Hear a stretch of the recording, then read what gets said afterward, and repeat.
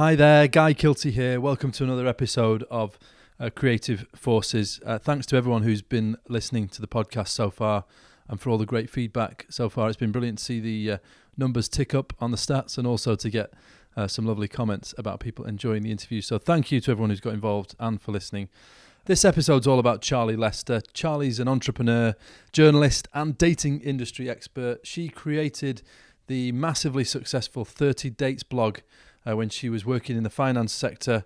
As a result of that, she had a massive career change. She went on to become the Guardian's dating editor, created the Dating Awards covering the UK, Europe and the US. Now she's launched a league of her own, a club for female entrepreneurs. She's also head judge at the UK Blog Awards, so she does a lot of different things and she's a really interesting guest. It was lovely to talk to her. In the interview, she talks about how her entrepreneurial streak has come to the fore again and again throughout her life.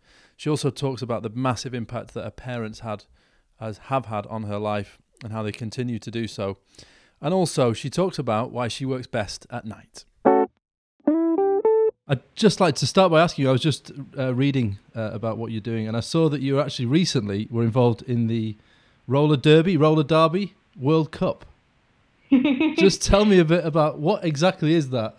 How do I pronounce it, first of all? What is it, and how did you get involved in that? And you were competing, I think, for the Romanian team. So just tell me a bit about that. Okay, well, so to answer your first question, I think if you're British, it's roller derby, and if you're American, it's roller derby. Okay. So yeah, my mum was Romanian, which is how I qualify for Team Romania. So roller derby is a full contact sport. It's a bit like rugby on roller skates without a ball. Basically, you score points by passing other players, and so you kind of tackle each other, you knock each other over to try and score points on each other. It is brutal. It's so brutal that I gave up playing about 5 years ago, because it does take up a lot of your time and it physically is quite draining. But I retired, and then I came back out of retirement because Team Romania got into the World Cup, and I thought, you know what, I'm never going to play international sport any other way. How cool is this? So I got back on skates about 6 months ago and then played in the World Cup in February. So how brutal is it? What are the worst sort of injuries you've had from it? Well, I've actually been touching all wood. I've been quite lucky, but I've got friends who've broken their legs 3 times playing and still play. You get a lot of broken collarbones, a lot of concussion. We play with lots of safety gear on, so you play with a helmet on, elbow pads, knee pads, mouth guards. But I mean, I'm sitting here and I can feel the bruises all over my body because I played 2 games this weekend. So yeah, it's quite harsh. And also because no one's heard of it. When you turn up to work covered in bruises and you're female, you do get some odd looks and some questions as to whether your home life is okay. How did the tournament go? Well, we were like the Jamaican bobsleigh team. So normally you have 15 players in a team, and for the World Cup, you're allowed a squad of 20. But because there were so few players of Romanian origin, we had 10 players, and then we actually had 8 players because we had 2 injuries. So I have never played so much in my life. Like, you rotate on, so you only have 5 players on track at any one time. But normally that means that you get like 2 minutes on, 2 minutes off, or maybe 2 minutes on, 4 minutes off during a game. And I think I was playing about 95% of the game, which is cool. But yeah, I felt like I'd run about 8 marathons by the end of the World Cup. And how did Team Romania finish? 37th out of 38, so we weren't last. And it was funny though, because everyone did definitely get behind us. They genuinely saw us like the Jamaican bobsleigh team. Right. We had so much support because we had, people could see how many more times our players were rotating than the opposite team, and we'd quite often be in the lead in the first half of the game, and then just get so knackered that we'd lose in the second half. So yeah, the audience were brilliant, and we saw lots of people wearing our t-shirts and waving flags, which is quite cute. That must have been nice. How did you get involved in that in the first place then? One of my best friends was playing for Team England, and I've always been sporty, so I do a lot of triathlon. I've always done a lot of running, and basically I'm one of those people that if someone's playing sport and they need an extra player, I will always sub in regardless of the sport. And she just said, look, I think you'll be good at this sport. It helps when you're tall. So I'm 5'8", and one of the skills is covering as much track as possible. So if you're tall, you can very naturally do that by just standing. So she said, "Oh, come and try the sport." So I tried it and just loved it. And then started playing probably about 7 years ago. But then I actually quit when I wrote a dating blog that went viral, and I quit because the blog was just like taking up my life, and it was kind of roller derby or the blog. And so I thought, well, I'll see where the blog goes. And then only got back on the skates last year. Right. And so, but you're back into it now. You said you played 2 games at the weekend. Yeah. So I wasn't sure if I'd stay playing after the World Cup, because the World Cup's every 4 years. So I wasn't sure if I would want to stick around for the next World Cup. I just thought I'd do one World Cup and then see. But I've had so much fun getting back on skates, and I think it's actually quite a complementary sport compared to the other stuff that I do, because I do a lot of triathlon. It gets a bit boring when you're just running on your own or cycling on your own for hours. So it's quite nice to play a team sport again. We'll talk more about the blog, of course, you mentioned there shortly. But you mentioned the triathlons as well. So is that something you've done for a long time too? No, I started actually running I've done for a long time. So I think I did my first marathon when I was at university. So I've done 5 marathons over the years, but I'd always wanted to do an Ironman, always, and was just scared about the whole swimming outside thing until a few years ago.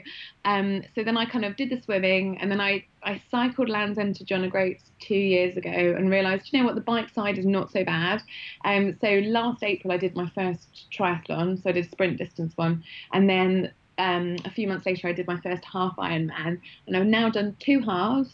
I've got 5 lined up this year, and I've got my first Ironman in August. Wow, so you're a bit of an addict now to the Ironmans, or the training at least.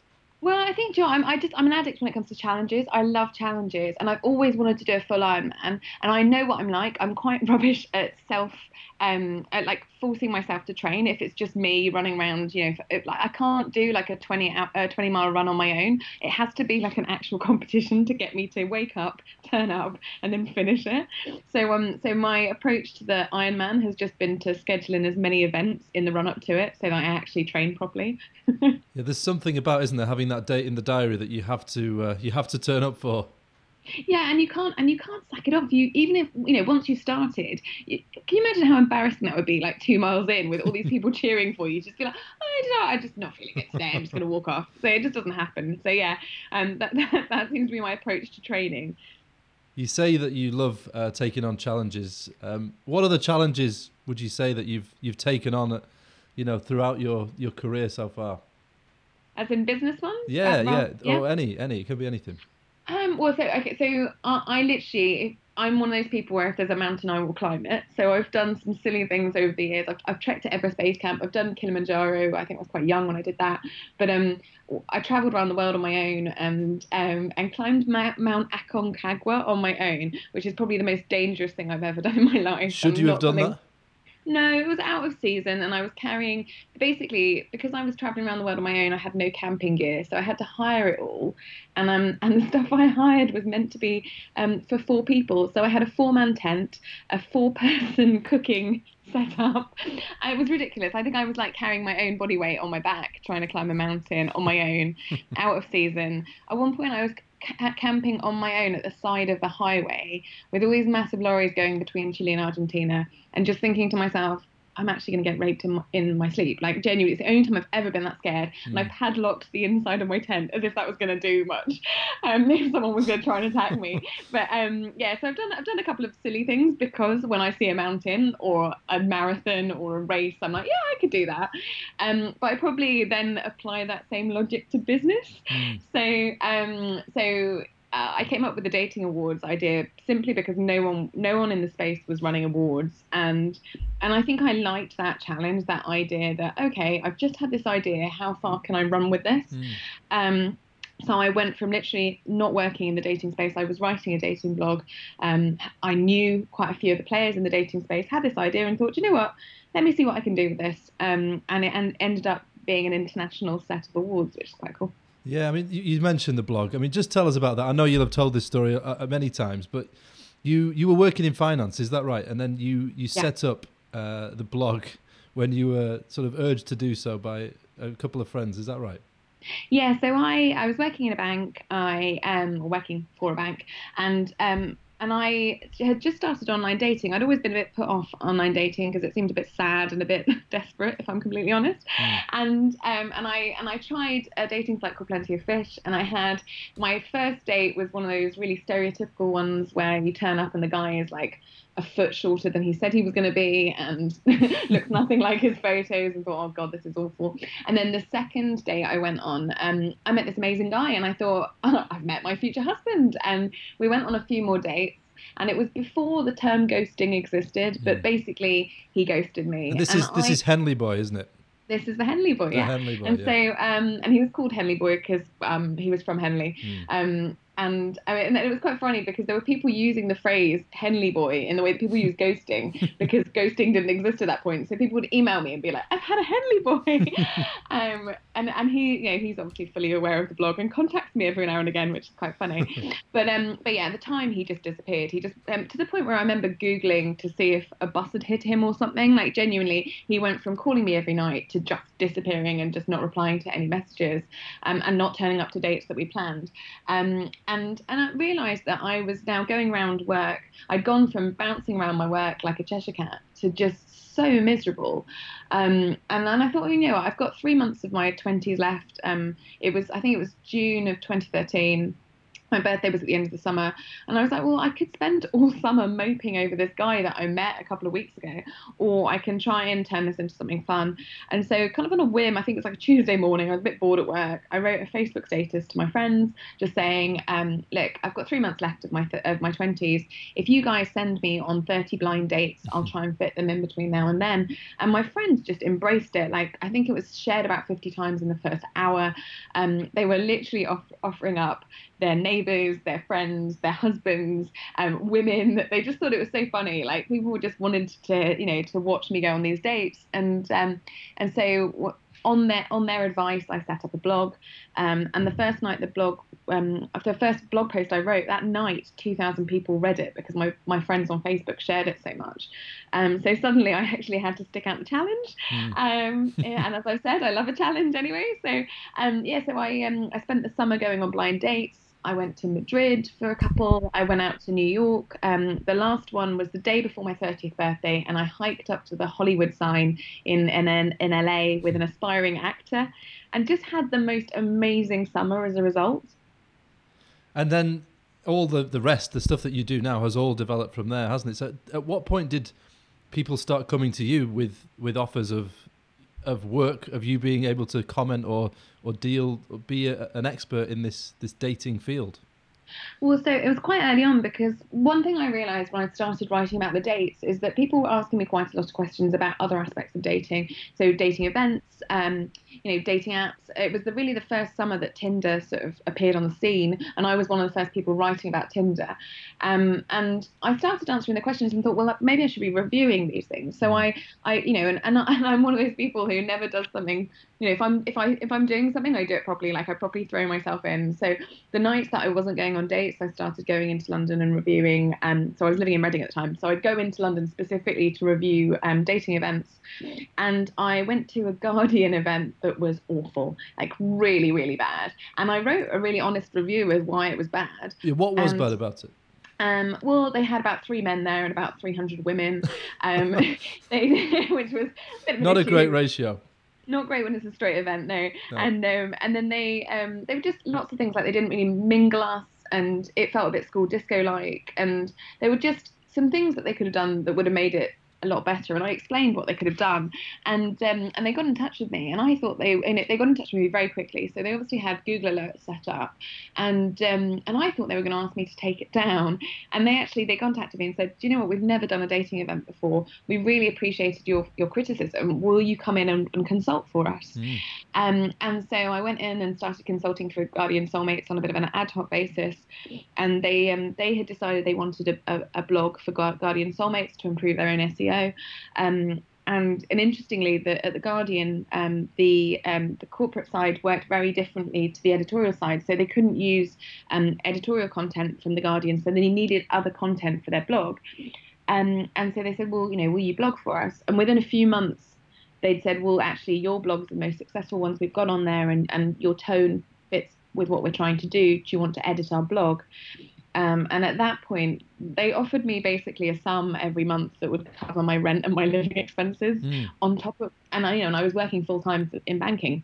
And I thought, you know what, why don't I just give this a go? I've got at least a 6-month contract with The Guardian. I know I can cover my costs. Where can I take this? So I left the bank, started working in the dating space, and started having different companies in the dating space approaching me to consult on all kinds of stuff.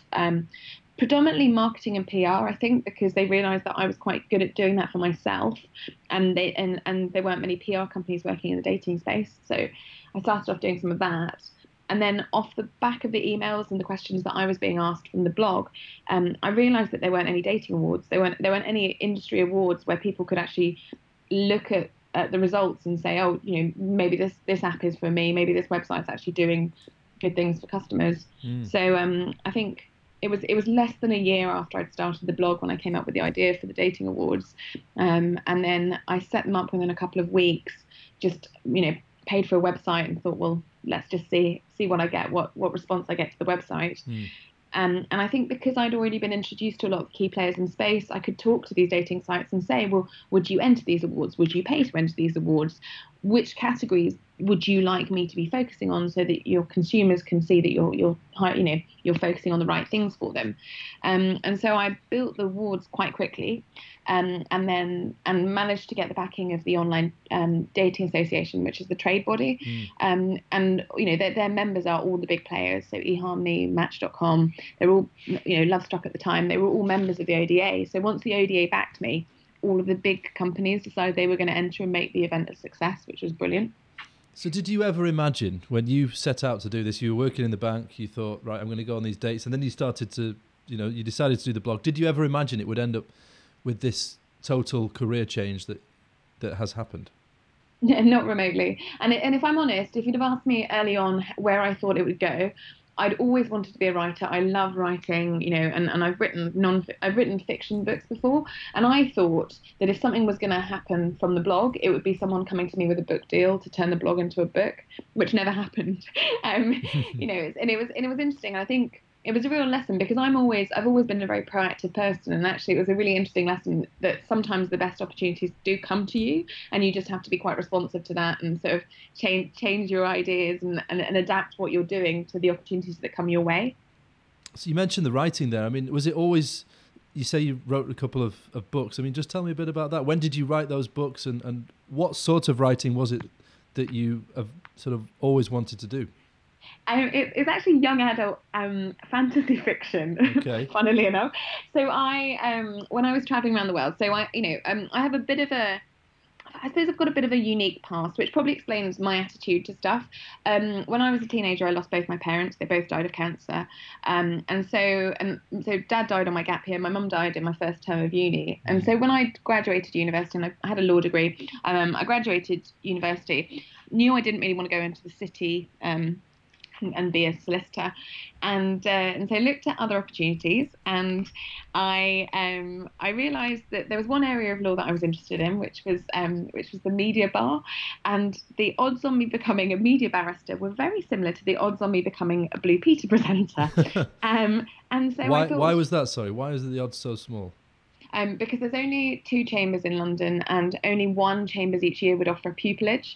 So they basically, it was out of all these people, and bearing in mind that even though I had a law degree from Cambridge, I didn't have the top first, in my year. So I looked at it, and I would have had to probably pay to do a master's, and really fight to see if I could even get a pupillage with one of these chambers. And the pupillage isn't a guaranteed job. The pupillage is just sort of a paid internship for a few years, and then you have to prove your worth to get the job. And so I thought, you know what am I interested in? And I'd always wanted to be a Blue Peter presenter. Right. So I went and did a master's in TV journalism instead, which was really fun. And while I was doing the master's, I started traveling around the world and filming myself doing challenges, like jumping out of planes and climbing up mountains. And so I decided to spend a year traveling around the world after my master's, filming a show reel for Blue Peter.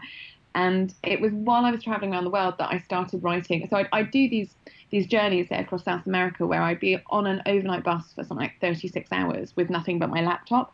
And I just started writing this story that I'd had, this idea that I'd had when I was at university. And I started writing the book. And it kind of flowed quite well, I think, because I was spending so much time on the laptop. And I sent it off to an agent, and I got the agent, and they were really interested in it. And so I then started writing the sequel.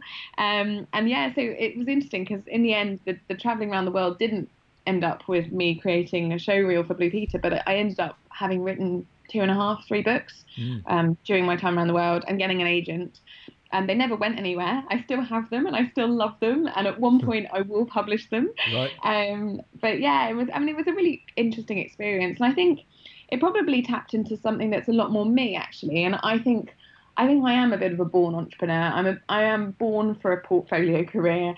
I get bored quite easily. I like being in charge of what I'm doing. I didn't end up coming back after that year around the world. I ended up living in Whistler in Canada for a couple of years. And while I was there, I definitely had a couple of entrepreneurial projects. Not 100% sure how legal they were looking back because of my visa. What were those projects? I nannied, which was legal. That was fine. So I was like an on-call nanny. So I was managing my time and choosing my work, which is brilliant. But in my first winter in Whistler, I realised that there was no first aid school in Whistler, and Whistler's a 2-hour drive from Vancouver. And because obviously the entertainment industry is the biggest industry in a ski resort, all of the bars and pubs need all their staff to be trained up to with first aid at work, and the only way they could do that was by sending their staff to Vancouver for 2 days, paying for their transport, paying for their accommodation, and then paying for the first aid training. So in my first summer in between ski seasons, I was doing my dive master in Honduras anyway, and I realised it would cost me £200 while I was doing my dive master to qualify as a first aid instructor, so I would be qualified to give people first aid at work certificates. So I then went back to Whistler, and I would do in-house training for all of the bars and pubs. And instead of them having to send their staff down, I would just train them up in the evenings. And and it would cost me, I think, like £12 to get them certified. And I just bought like Resusciani dolls and stuff. And so my second season in Whistler, I literally skied every day or snowboarded every day, and then in the evenings I would be doing this really lucrative work. Which was brilliant, just because I'd spotted a gap in the market, I guess. So were you working as a ski instructor then, you mean, in Whistler? No. So I was a nanny. That's right. You were being a nanny, but then you were doing this as well. Yeah, so the skiing would just be me skiing. So the whole point was I just wanted to be in a ski resort. So I would get to spend all day doing, just enjoying myself. And then I would just, in the evenings, at first I used to babysit in the evenings. So, that was a brilliant job anyway, because you'd end up in 5-star hotels eating room service and, watching pay-per-view movies while someone's kids just slept in the bedroom, and all you had to do was be the responsible adult in the hotel room. So, if I could just live out there with that life, I would still be doing it, but I missed people back home too much. Yeah, I was just going to say, what brought you back to the UK then? Just missing people. I was out there for about 2.5 years, and I'd been traveling by that point for about 3.5 years, and just thought, you know what, I need to come home. I need to be an adult. Yeah. In that first year, how many places did you go to? While I was traveling around the world, yeah. About 25 countries, I think. I've always done a lot of traveling. My mum and dad met while my dad was traveling around the world, so that's why he met when he was traveling through. So he met her while he was traveling through Romania, which is why I'm half Romanian. And so I think that's always kind of traveling spirit has always been in my blood. And then, the only reason I could afford to travel around the world was because when mum and dad died, we had to sell the house. And so I had this money that I never expected to have, and thought, well, what's the best way to spend that money? If mum and dad had that money in their early 20s, what would they have been doing? And the answer was traveling. So after my master's, I planned this route. I'd done a lot of Asia in my while I was at university.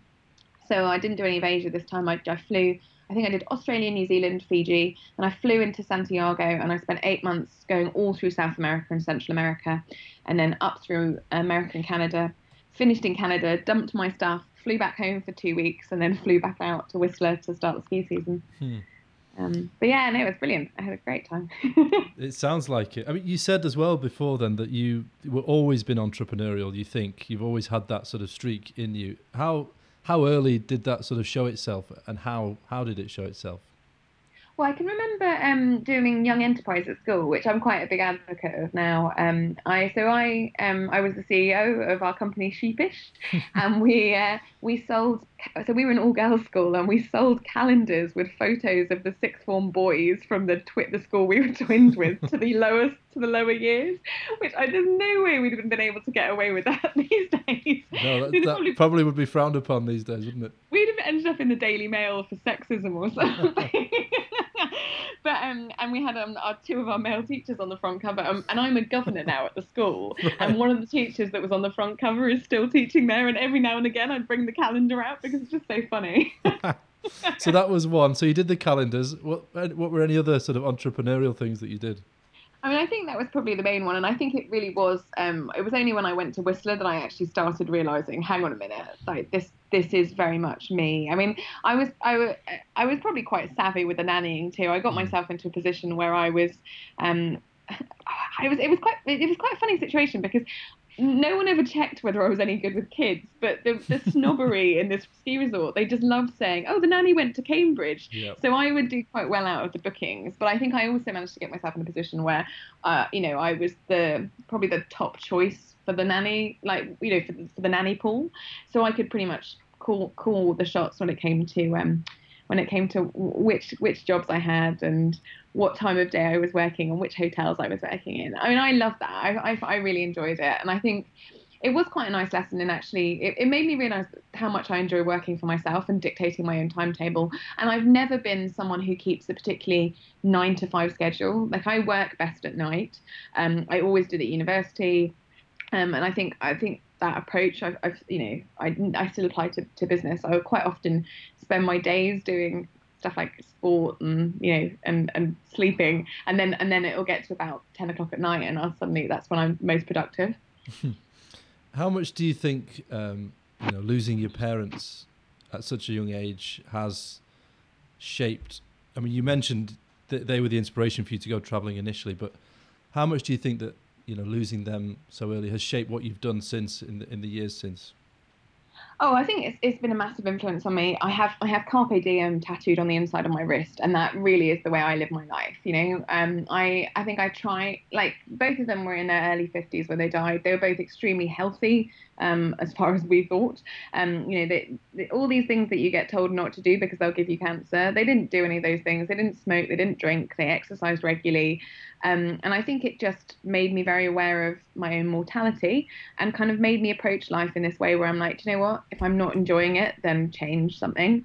There is no point being stuck in a job that you don't enjoy. There is no point being stuck in a relationship that you're not enjoying or that's not fulfilling. So I think my approach to life has definitely always been to try and fill my life with as many adventures. This is why I climb mountains and run marathons and have about 18 challenges every year that I try and fulfill. But I kind of just, I think it's just made me seize the day. And it's interesting because actually I've definitely followed in my dad's footsteps a lot without necessarily realizing. My dad was an entrepreneur. I don't think he would have been called that at the time, but my dad he ran his own businesses and he always had all these different random business ideas. When we were kids, we lived in France one winter because my dad had come up with this computer program for ski schools and he was selling it to ski schools. So I think that it's interesting looking back and actually being able to trace where I get some of the stuff I do from. And I think one of the things about losing your parents early is you actually realize how much they live on in you in stuff that you do. I've got a younger sister, and both of us will do or say something, and then the other one will go, "That's mum, that's dad," which is nice. And it was why it was really nice actually to escape from Romania in February. Being half Romanian was always something that I was quite ashamed, not ashamed of, but maybe a bit ashamed of, because growing up, I mean, I went to quite a posh public primary school, and I always used to try and hide the fact that mum was Romanian because she had such a broad accent and you don't want to be different. And mum and dad offered us the chance to learn Romanian when we were kids, and I was like, oh my God, I don't want to be different. I don't want to do that. And I can remember things like a boy phoning my house to ask me out and speaking to mum and leaving a message, and then the next day telling me he'd left a message with the maid because mum had this broad Romanian accent. And so there was definitely this kind of snobbery around having an Eastern European parent, Mm. and I think, I mean, it's still today, there is like Romanians, the way that Romanians are treated in Britain is not amazing at the moment, I don't think. But even particularly then, Mum must have been one of the first Romanians to come across when she came across in the 70s. So I think at the time I was quite embarrassed to have this Romanian parent, and now I think it's really nice that I'm finally properly embracing that. And post Brexit, I'm really proud to be half European, even when we leave. And it was really nice just to sort of really embrace that culture for a few weeks. And when the Romanian team, we hadn't met, none of us had met each other, and so we before the games, and so we went for a lot of meals, and we went to a Romanian restaurant, and we ate food that I hadn't eaten since Mum had died, which was really nice. It was just really nice, and then they were all laughing at me because I have got some Romanian, so I know a few words, and I either know like stuff that you would say to a little child, or really rude stuff because Mum and Dad would swear in Romanian, so that me and my sister wouldn't swear at school, and so they were just laughing when I was coming out with my Romanian vocabulary over dinner. But yeah, no, that was really nice. I think that was a kind of a bit of a testament to Mum, which was nice, because I probably in a lot of ways am a lot closer to my dad in my behaviour and in the stuff that I do. So it was quite nice to be like, okay, this is for Mum. Is that what you mean by the entrepreneurial side of things? Entrepreneurial side of things, and just probably attitude. I think me and Dad were very similar. We were also very close when I was growing up. He was definitely the parent I was closer to. My dad was really heavily involved in scouting, and I was very heavily involved in scouting and guiding up until pretty much my late 20s. And he got me into cricket when I was really young, and I played cricket all the well. Actually, so I returned to cricket. I played cricket until I was about 14, and then I discovered boys and part-time jobs, and also realised that I was one of the very few straight women playing cricket at that time. And so I left cricket when I was about 14, 15. And then when I got to Cambridge and they had the Freshers' Fair, I thought, well, why don't I see about the university cricket team? And so I ended up playing at Lords 3 times for Cambridge and captaining at Lords. And that was kind of, I suppose that was my little hat off to Dad. I remember standing on the boundary the morning of the game that I captained Cambridge at Lords and just thinking, well, this is for Dad. So actually it's quite nice to do something similar for Mum, I guess. Was he a big cricket fan?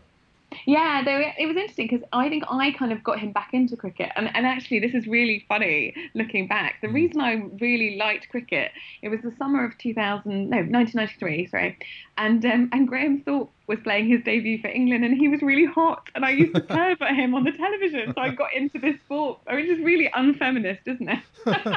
And that's not what you normally hear about cricket either. It's normally others like football or something, but not cricket. It's really funny, isn't it? And it's what's funny now is looking at him now and thinking, yeah, I definitely wouldn't fancy him now. So what were you? Were you batsman, bowler? Not batsman, batter, bowler? So actually I played county for quite a few years, and I was wicket keeper for county and a middle order batsman. And then I got to Cambridge and I opened the batting and the bowling, which possibly says something about the level of the cricket. But yeah, no, it was really fun. Though it was really interesting actually because I lived in such a feminist bubble. So the school I went to was super feminist. We never thought about boys as being any different to us. They were a competitor, so we were encouraged. Right, you're going to get A's at GCSE, A's at A level, you're just going to beat everyone. And then I got to Cambridge, and it was the first time that I'd ever really been treated differently because I was a girl, and I saw it particularly when I was playing cricket. At one of my first varsity games, a man came down from the crowd and tried to show me how to hold my bat. And I think at that point I'd been playing county cricket for something like 15 years. And then he asked me to demonstrate my best stroke for him. And I think at that point I just turned to him and said, would you be saying this to any of the men on the other pitch? And then, and there were definitely a few incidents too with actually even with there was an incident with the MCC president where I was told that women should be seen and not heard. So there were definitely things like that where I think I'd probably been quite sheltered and hadn't realised actually the misogyny that still existed in the world, and that there was, that we're not equal everywhere, which was a shame. Do you feel like things have moved on a bit since then in terms of professional women's sport or amateur women's sport too? I think yes and no. I still think there's a lot of ground to cover. I mean, you look at how much women and men get paid, and there are arguments about viewership and things like that, but I think it needs to start grassroots up, and it definitely there are changes being made. From what I see at the MCC, call me a cynic, but I do still feel like certain things are only being done for show. When I was 9 and I loved cricket and I wanted to join a cricket supporters club, I wasn't allowed to join Middlesex's supporters club because it was the MCC and I didn't have a penis. And that was literally, as a 9-year-old child, I was told you can't be a member of this supporters club. Yeah. So I went and joined the Oval, and have been a Surrey supporter ever since. And I think that sticks in my throat still. Whenever I see anything that's being done pro women by some of these clubs, I think, well, how many of you were there? Less than it's 25 years ago. How many of people are still there who had those beliefs and thought it was absolutely fine to tell a little girl that she couldn't join a club because she had different genitalia? So I think, yeah, I mean, maybe I'm a little bit jaded. Yeah. But it's interesting because actually with the roller derby, it's a complete flip side. Mm. Because it's so feminist. I mean, super feminist, and there are a lot fewer men that play it than women. It was a few years ago, it was the largest growing women's sport in the world, and so it's a very different, a kind of a very different sporting environment, I guess. Was it ever something that you wanted to try and do professionally, to play sport? No. I don't. Do you know, if I'm completely honest, I'm not that great at sport at all. Like, I'm a team player. I get in teams because I'm a good team player, and I'm quite often captain because I'm a rallier rather than I'm the best player on the team. I'm normally like the mediocre person in the team. Do you think that you carry that sort of philosophy and those qualities on into what you do now? I don't know. I think probably actually. I think I'm not too.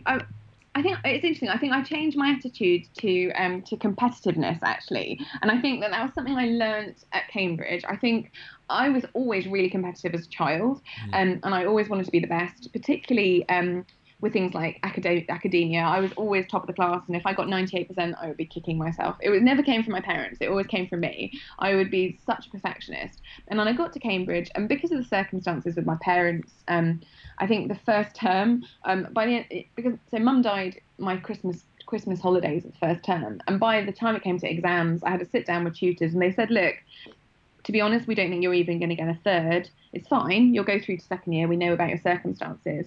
And I think actually that was the first time in my life I had been told that I was going to be getting anything other than the best. And it just actually really made me reframe stuff and actually appreciate what's important. And I think I changed from being a perfectionist I changed from being competitive to just trying to be the best that I can. And I think that was a really healthy attitude, particularly in a place like Cambridge where everyone's just amazing, and you're never going to be the best at everything you do by any stretch. And I think that has then made me, I suppose, it made me more of a team player, made me appreciate where my role is in a team, and definitely made me see others not as competitors, but this idea that you raise up the people around you, and that that kind of, was it the rising tide raises all boats kind of concept. I think that's a nice way to think. Just let that siren go past there. Yeah, sorry. That's all right. But whatever's happening in South Kent. Yeah, something's happening. Did you ever think of quitting Cambridge at that point? Obviously, a huge event, 2 huge events in reality happened in your life in quick succession at that time when you were, at Cambridge. Did you consider quitting at that point, or did it drive you on? No, I definitely didn't consider quitting. I mean, for a start, Cambridge had been something I'd been aiming at probably since I was about 12. And again, it just came from me. I just decided I wanted to go to Cambridge University, and I can remember saying it really early on to my parents. But I think also the thing about university was no one's parents were there. So actually, uni was this little bubble where the real world didn't necessarily exist because no one else had their parents there. And okay, yeah, they might ring them at the end of the night, and they might pop up for the weekend. But for the most part, it didn't. I didn't feel different. I did notice differences. I think I definitely became quite cynical and jaded. It's quite hard to have a conversation with another 19-year-old who is, having a tantrum because this boy has only sent 2 X's at the end of a text message and thinks her world's ending as a result. And you're like, okay, in the grand scheme of things, this is not a problem. Yeah. So I probably became quite old for my years while I was there, and definitely didn't have the typical student experience by any stretch. Looking back, and I've had conversations with friends who, who've said, "Why didn't you say anything?" But at the time, you kind of internalize a lot of stuff, particularly because other people won't understand. And I can remember so basically the money from the house went into a trust that my uncle controlled, and I didn't have full access to it till I was 21. And my uncle was not great with this and thought that that me and my sister would be able to live off, I think it was £400 a month, whatever it was just not a livable amount of money. And so I basically funded my way through university, maxing out my credit card, and then I would or get, putting everything on credit card, and then I didn't have any cash to pay off the minimum balance. So then I would have to withdraw the cash from the credit card to pay off the minimum balance, which anyone who knows anything about credit cards, that's the worst thing you can do. Yeah. And it just... And it like looking back as an adult, I am so frustrated at my uncle, who me and my sister don't speak to, but I'm so frustrated the way he managed that, because we had all this money from this house sitting in the account that we couldn't touch, and both of us were just running up debt trying to live our lives. It probably taught me some lessons about money, but not necessarily lessons I needed to learn in that way. But yeah, so I definitely have I had an abnormal university experience. How did you get out of that situation with the credit cards? Because by the sounds of it, that would have just kept on building up your credit card, your negative balance. Well, so when I was 21, the trust fund got released into my care, and I then had half the house worth of money that I could pay off my debt with. Yeah, but I mean, it's really sad. God knows how much I racked up in debt that I didn't need to, and interest rates and things. But yeah, you learn lessons in life. You mentioned then that some of your friends from university said, "Why didn't you say anything?" Did you deliberately not say anything to a lot of people about your parents? I think I talked about. Well, I probably talked a bit about my parents. People knew that my parents had died. And if I'm completely honest, people crap, because when you're 19, you don't know what to say to someone who's just been orphaned, and quite often people would just say nothing because they just would feel awkward. So I don't remember talking too much about mum and dad dying to people at university. The college were brilliant, and the tutors would talk to me about it, and they'd keep an eye on me. And the nature of Cambridge, I think I was very lucky to have been in an environment like that, because I remember things like the bar staff looking out for me, and the bedder who changed my bedding and my bin would report back that I wasn't staying in bed all day and stuff. And they looked after me definitely in that respect. But I think with the money stuff, it was the money stuff, and probably because I thought I was surrounded by really rich people who didn't have these money problems. And I think it was interesting because actually the person I ended up chatting to about this very recently, he had quite a unique situation too. He was Nigerian. His dad was put into prison. His dad was like quite high up in the Nigerian government and had gone into prison, and all their assets had been frozen. So he was doing a really similar thing to me, but he was like paying for his brother's boarding school on his credit card. And we just had this conversation where we were like, oh my God, the pair of us were in such a similar weird situation, but neither of us told anyone because you just felt embarrassed and you didn't want to admit that you had no money and that you were having to juggle all these finances and having to juggle with problems that no 19 or 20-year-old should have to deal with. But I think it's that thing, isn't it, with age, where you just realise the older you get, the more comfortable you get about talking about problems and talking about issues. Whereas when you're a teenager, you just think it's a sign of weakness to admit that something's wrong. Yeah, just to fast forward slightly, then you mentioned when you finished in Whistler, you then went into banking. So how did you end up then going from Whistler, coming back to the UK, but then ending up in the banking sector? And a friend was recruiting, so I came back from so it was banking. I was contracting for the bank, which was kind of very high salary, very low commitment stuff, which suited me to the ground because I wasn't sure what I wanted to do. So I had a law degree from Cambridge. I had a journalism master's. I wasn't 100% sure what I wanted to do work-wise, and she just came to me and said, look, it's minimum of 3 months. I think its starting rate was like £150 a day, which was brilliant because I'd racked up a fair bit of debt while I was skiing and thought, yeah, okay, all right, I'll go and do that, and then I'll work out what I want to do. And then I ended up staying there for 3 years because every time I would go to leave, they'd go, okay, do you want £50 more a day? So what was the actual work you were doing there?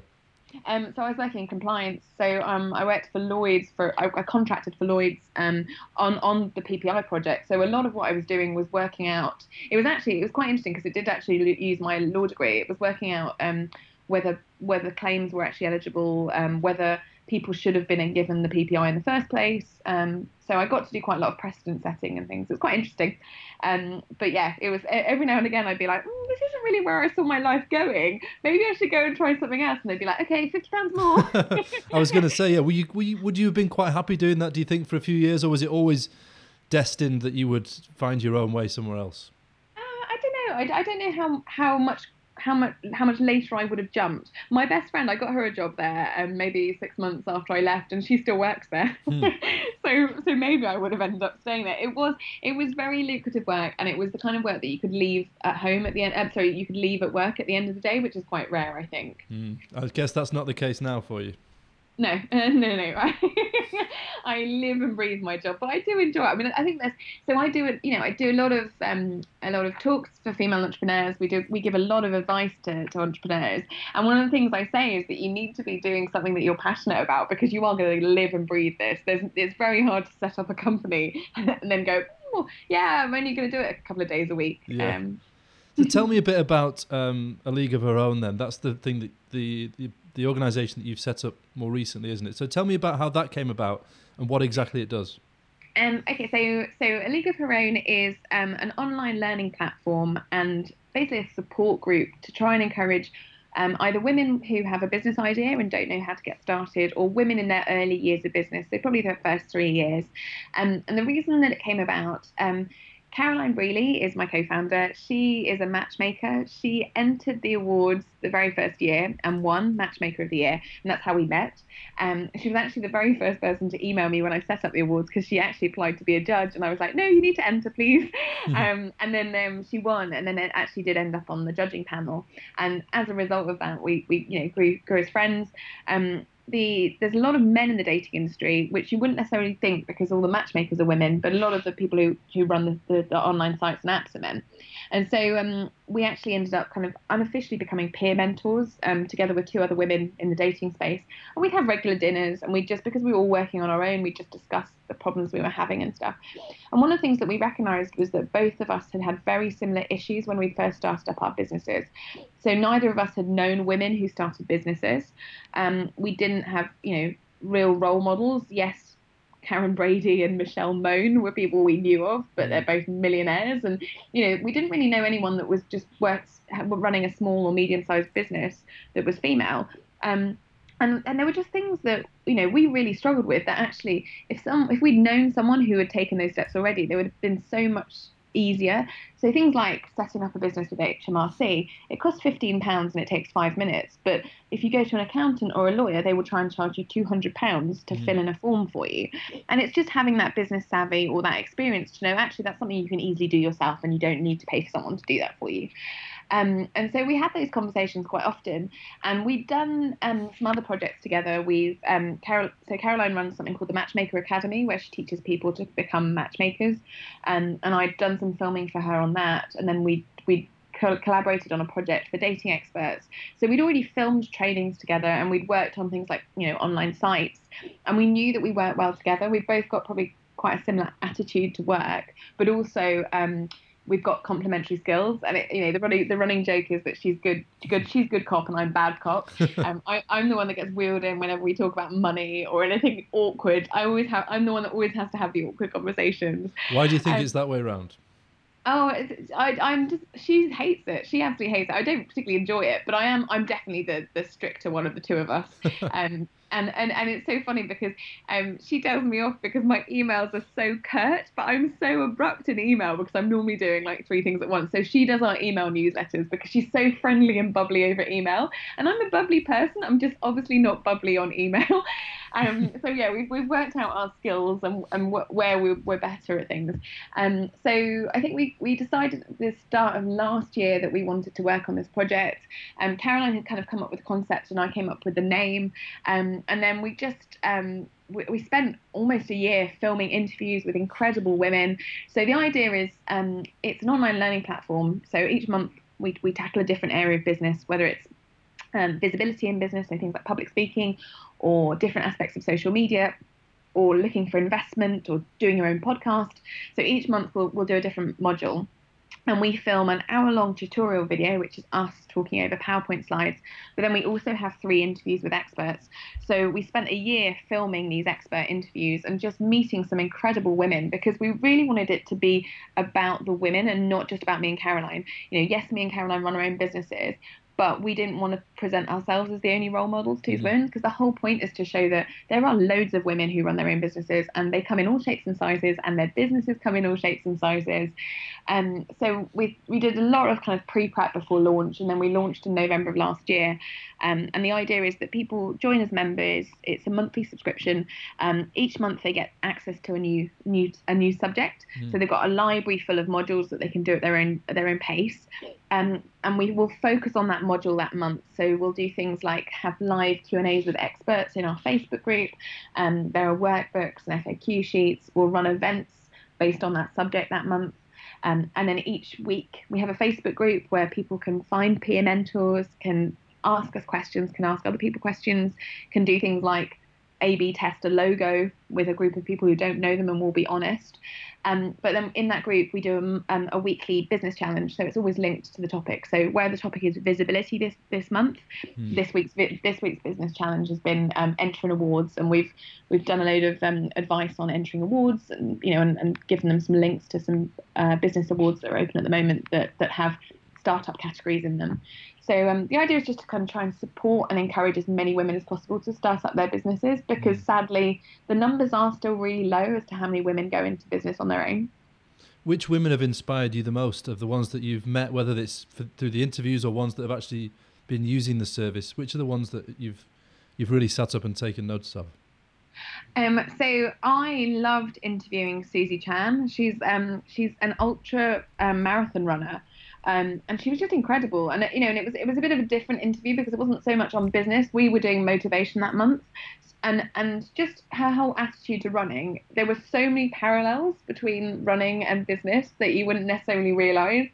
And it was really, I really enjoyed chatting to her, because she went from never having run, like not even having done a 5-mile run, in her late 30s, to the second run she did was the Marathon des Sables, which is like 4 days through the desert, hundreds of miles. And it was just incredible. So listening to her journey, I found really inspirational. And I think probably that part of that is because I do love sport, and it was kind of joining two of the things that I'm most passionate about. So that one was really interesting. In terms of members, we've got a girl called Emma from Immerse Studios, and she created a card game for kids, which is called Quirk. And it's just been really interesting because I've never done a product before. So it's really interesting learning from her and seeing the product side of stuff. And she actually, we're gonna collaborate with her later this year and create a version of Quirk specifically designed at little girls to encourage them to become entrepreneurs or to pursue careers that are mainly male dominated. So that'd be quite fun. Sounds good. I'd just like to ask you a little bit as well about the dating industry, because obviously it's changed massively, hasn't it, over the last 10, 20 years? I mean, where's it going to go next? What's the next big innovation in the dating industry? Do you know, I'm not really sure, because I feel like people feel like there has to be a massive innovation, and I don't necessarily think there needs to be. But I think people are already sick of dating apps, which is really sad because they've not been around for very long. But people are abusing that system so much that it's really sad. I mean, and I'm single, and I find this really depressing when you go on a dating app, and what used to be brilliant a few years ago, the way that dating apps work is that they take away that awkwardness of working out if someone fancies you or not, because the way they're set up is that only people who've said they're attracted to you can talk to you, which is brilliant. But the problem is now that because they're free to sign up to, or a lot of them are free to sign up to, that people who sign up to them aren't always single, and they're just on there for an ego boost, and they just want to know, oh, look at all these people who fancy me. And if the system is being abused by people who are not single, and they're making it rubbish for singletons. So I think it's a shame, because I think actually the way that the dating apps, this recent innovation is so good and so spot on, But because it's not being used properly, it's really ruining the experience for everyone. And then it's meaning that we need to have like a new innovation, and I don't think we really do yet. And then I think because of the way that stuff is moving, tech is all moving to AI and to virtual reality, and people are like, oh, well, how can we do this in dating? Do you really want to go on a date with a VR mask on, like, and meet someone that you can't actually touch? I just think it's a bit odd. But I think because people feel pressured into always looking forward and doing new stuff, those will definitely be the next innovations. I just don't know how popular they'll actually be. You mentioned that you're single again. Are you ever tempted to do the blog again, do another 30 dates? 35 before 35. Honestly, it's a blessing and a curse, right? Because that blog changed my career, and I wouldn't change what I'm doing for the world. Like, I love my life at the moment. It's so much fun. But if you Google my name, dating expert comes up. So it's so hard to go on a date. And I've gone on dates where I just told the person I was a journalist and I didn't tell them my surname because I am so Googleable, because I've got quite a unique name. Yep. And they still found me. And I've had dates where, like, an hour in, the guy goes, oh, by the way, I've Googled you and I've read your entire blog. Are you going to be writing about this date? And I'm like, no, just let me tell you about myself. I'm a lot more interesting if I tell you in person. So it's a blessing and a curse. Yeah, definitely. Okay. I'd like to finish, Charlie, just by asking you three questions that I'm asking everyone who's coming on the Creative Forces podcast. The first one, you touched on it slightly earlier. It's about whether you have a routine that allows you to be the most productive that you can be in your work and everything. I think you mentioned that you're most productive in the evening earlier on. Is that the case? And if so, what are the sort of circumstances that gets you in the best frame of mind to be as productive as possible? So I don't know if this is a great answer, but it's definitely a true answer. I am best when I have not done any work all day and I have scared myself into working, because then I'm really efficient. I think if I have a whole day to work, so my best days are the ones I've been really busy today, not been able to sit down and work, and then actually have to then compact all my work into a few hours in the evening. If I have too much time, I definitely dawdle. But I think it's interesting because I work best with TV on in the background too, which sounds really awful and lazy. And when I tell my friends how much Netflix I've watched, they look at me in horror. But I've always done that. Like, when I was at uni, I used to have TV running in the background when I wrote essays. So I think I'm not very good with silence. I like having some noise. And so the ideal surroundings for me are those kind of no-brainer TV shows where you can get the gist of it with only paying attention once every 5 minutes. Because if it's like a murder thriller or something like that and I'm missing vital clues, then it's awful. My ex-boyfriend used to get so angry at me because I'd be sitting there working, watching TV, and then I'd turn to him and be like, sorry, what's going on? And he'd be like, watch the TV show. I shouldn't be having to explain the whole thing to you. Is there an example of the perfect show that can be on in the background for you to be the best, to do that's the most sort of appropriate for just looking up every 5 minutes? Oh, probably something like First Dates, where I don't really care too much what's going on. I think if I care too much about the TV show, then I'll concentrate on the TV show and not what I'm doing. Okay, second question. When you look back over everything that you've done, and this can be, whether at university, whether you were traveling, when you were in, in banking, or whether it's anything in the new career, what's the one thing that you look back on when you look back at it all and you feel sort of most proud of? It doesn't have to be about money or about, a big achievement, but what's the one thing that you feel most proud of that you've done throughout your life? Oh gosh. No, it's a big question. That is a big question. Oh, let's think. It's a really tricky question, I think.